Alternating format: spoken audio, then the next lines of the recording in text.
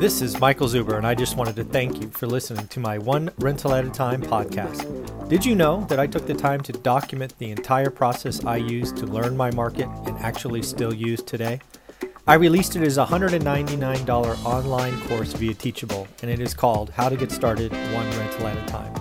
With that, you get access to my private Facebook group and can join our group mentoring calls every Saturday at 9 a.m. Pacific. You can find it on my website at onerentalatatime.com. Now on with the show.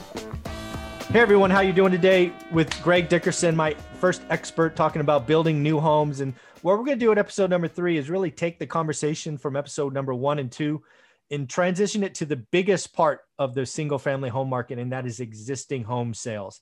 So how you doing, Greg? Doing great, Michael. How about you? Oh, I'm doing well, man. I really appreciate your time. You are my expert builder, developer, ground up, all of it. I just had to talk to you about this. We're going to transition this third conversation to what does it mean for existing home sales, right? The first 2 conversations have been about, okay, new asset class, new homes being sold off to deep pockets. But you and I both know when we look at sales, you know, the majority, 85% of them are older homes, right? It's called existing home sales for a reason. So what does all this mean for existing home sales, you think? Well, right now, really nothing, because there's just no inventory at all. A lot of the new builds that we're seeing, you know, there's a lot of competition for those because they can't, you know, the builders can't keep up with demand.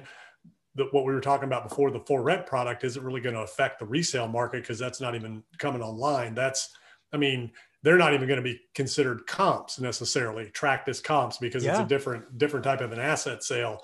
So it'll be really interesting to see how appraisers look at those package sales like that, if they can even, you know, we can get the information from the tax records, but I'm not sure how that even records, you know. Yeah, I don't think it'll be a comp. Yeah, it'll be the package, I'm pretty sure. Yeah, it'll be pretty interesting to see how they actually record that at the municipal level, you know, for real estate acquisition transactions, you know. Yeah.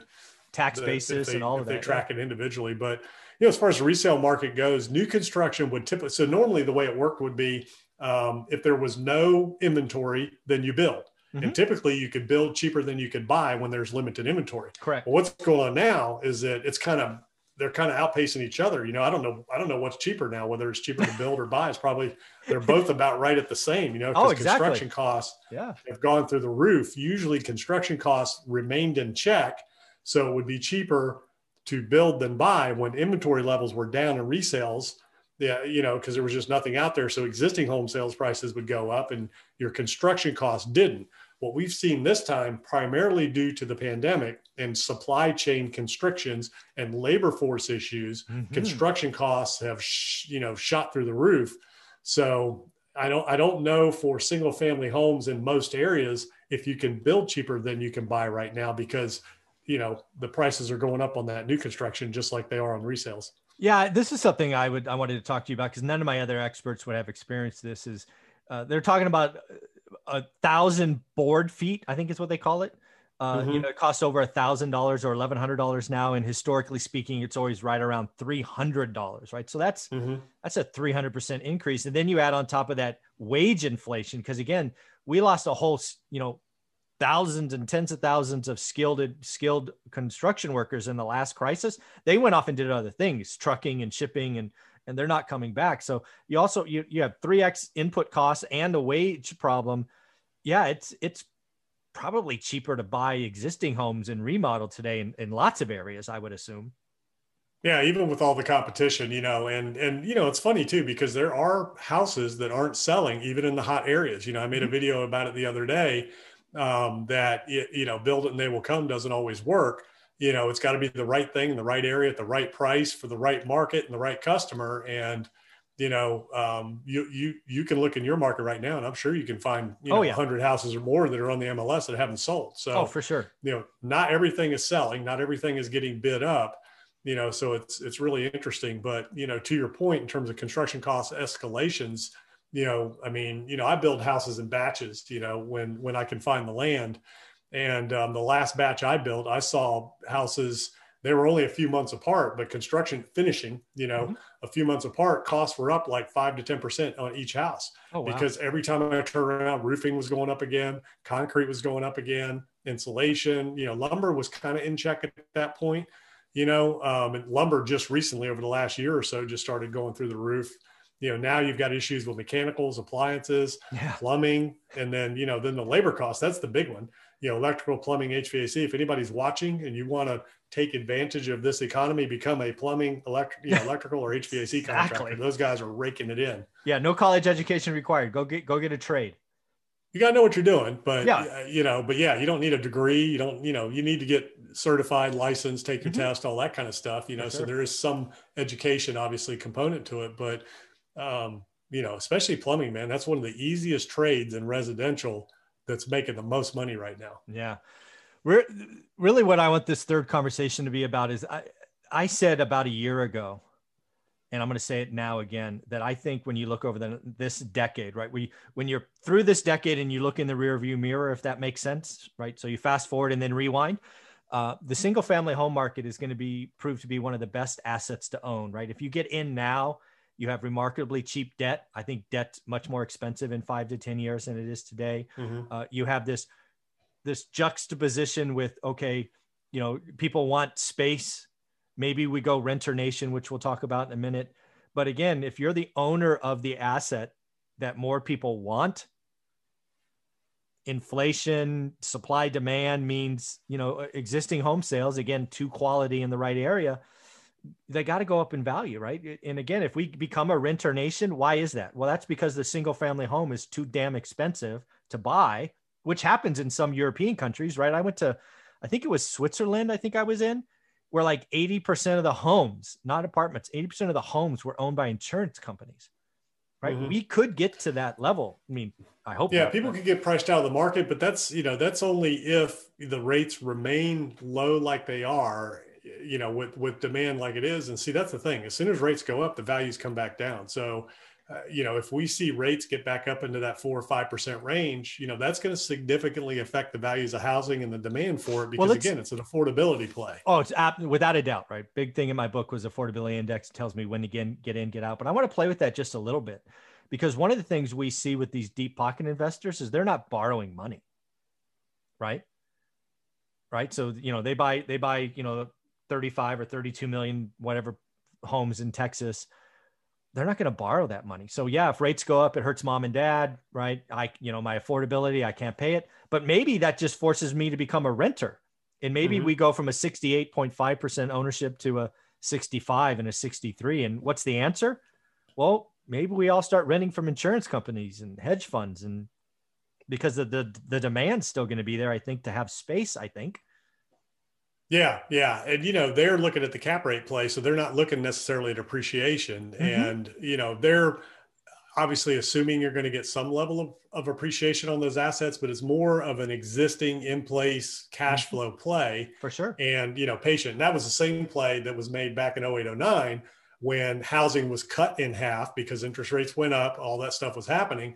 Same investment funds came in, bought existing homes, and then sat on them for 4 or 5 years and peeled them out. And there was different levels of that being done. You hear the stories of people that, raised money and bought 20, 50, 100 homes, sat on them for 4 or 5 years, and then, sold them off individually and doubled or tripled their money. Yeah. So, those types of things have been happening for a while. But, the interesting thing is, you look at their alternatives. Okay, I can buy an apartment complex at a 3 or 4 cap, and I've got this asset.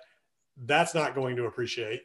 I can buy houses at the peak of the market at the top. That's not really going to appreciate, but they're getting depreciation. They're getting long-term income. They're getting a return on their capital that they don't have to worry about, moving. And I think, again, it's a small fraction of the market. So it'll be interesting to see how it grows and how it expands. Yeah, I think, again, I think when you go, like, you fast forward and you look back, right, if it's true, the numbers I've seen that these folks own 2% of single family homes as rentals, I mean, what could it be in a decade? It could be 10%. Yeah. I mean, it could be. I mean, they have enough capital. If they want to go that direction, they will. And I do think it's all about cap rates, right? Because again, a cap rate assumes no mortgage. They're just paying cash. If they can truly get a 7 cap in single family homes versus a 3.5 or 4 in apartments, guess where they're going to go? I mean, it's just... Yeah. It's just what's the whole subscription model. We'll have subscription houses, subscription cars, everything else is subscription based, right? Yeah, so you rent it for a little time. Yeah. Yeah. But again, what I think this means for existing homes is you as an individual, and if you look forward 10 years and you see single family homes becoming a true like renter nation, the only answer in my opinion is go get your 4 as soon as possible. Lock in 30-year money, do the work, do a good or great deal. Because you're going to be really happy, right? I'm going to, Now let's caveat that it needs to cash flow. So don't go out there and bank on, hey, this thing's going to appreciate, so I don't need to, I can be underwater. No, don't do that. No, you can pay whatever you want as long as it services the debt and returns on the capital that you're investing that meet your goals. So if you don't need a return and you're fine breaking even on your investment, but the house covers itself, then that's fine. Yeah. And I'll tell you where a lot of the play is right now. Short-term rentals, man, are on fire because obviously people can't travel internationally. So in this country, or it's limited, it's nuts right now. The area I came from, they are like full capacity, this week when usually it's not that busy this time of year, all the way out through the rest of the summer. And if you're trying to book a vacation home at the beach in most areas of the country right now, good luck. Yeah, I did a daily financial news about 3 weeks ago when Olivia and I booked our summer vacation. I'm like, folks, do it now because this is going to evaporate and it's gone less than a month later. It's crazy. Yeah. But to your point, the only picture in my book, page 18, says no alligators. No alligators. Right. No negative cash flow. Never, ever, ever. Right. Go buy positive cash flow, positive yield. Don't bet on appreciation. You don't get permission to be stupid just because the market's being stupid. Do the work, find the deal. But again, I think folks, go get your 4, right? Go get your 4. And here's the thing. So at the end of the day, when you pay that house off or when you're renters, so here's what Michael's really saying.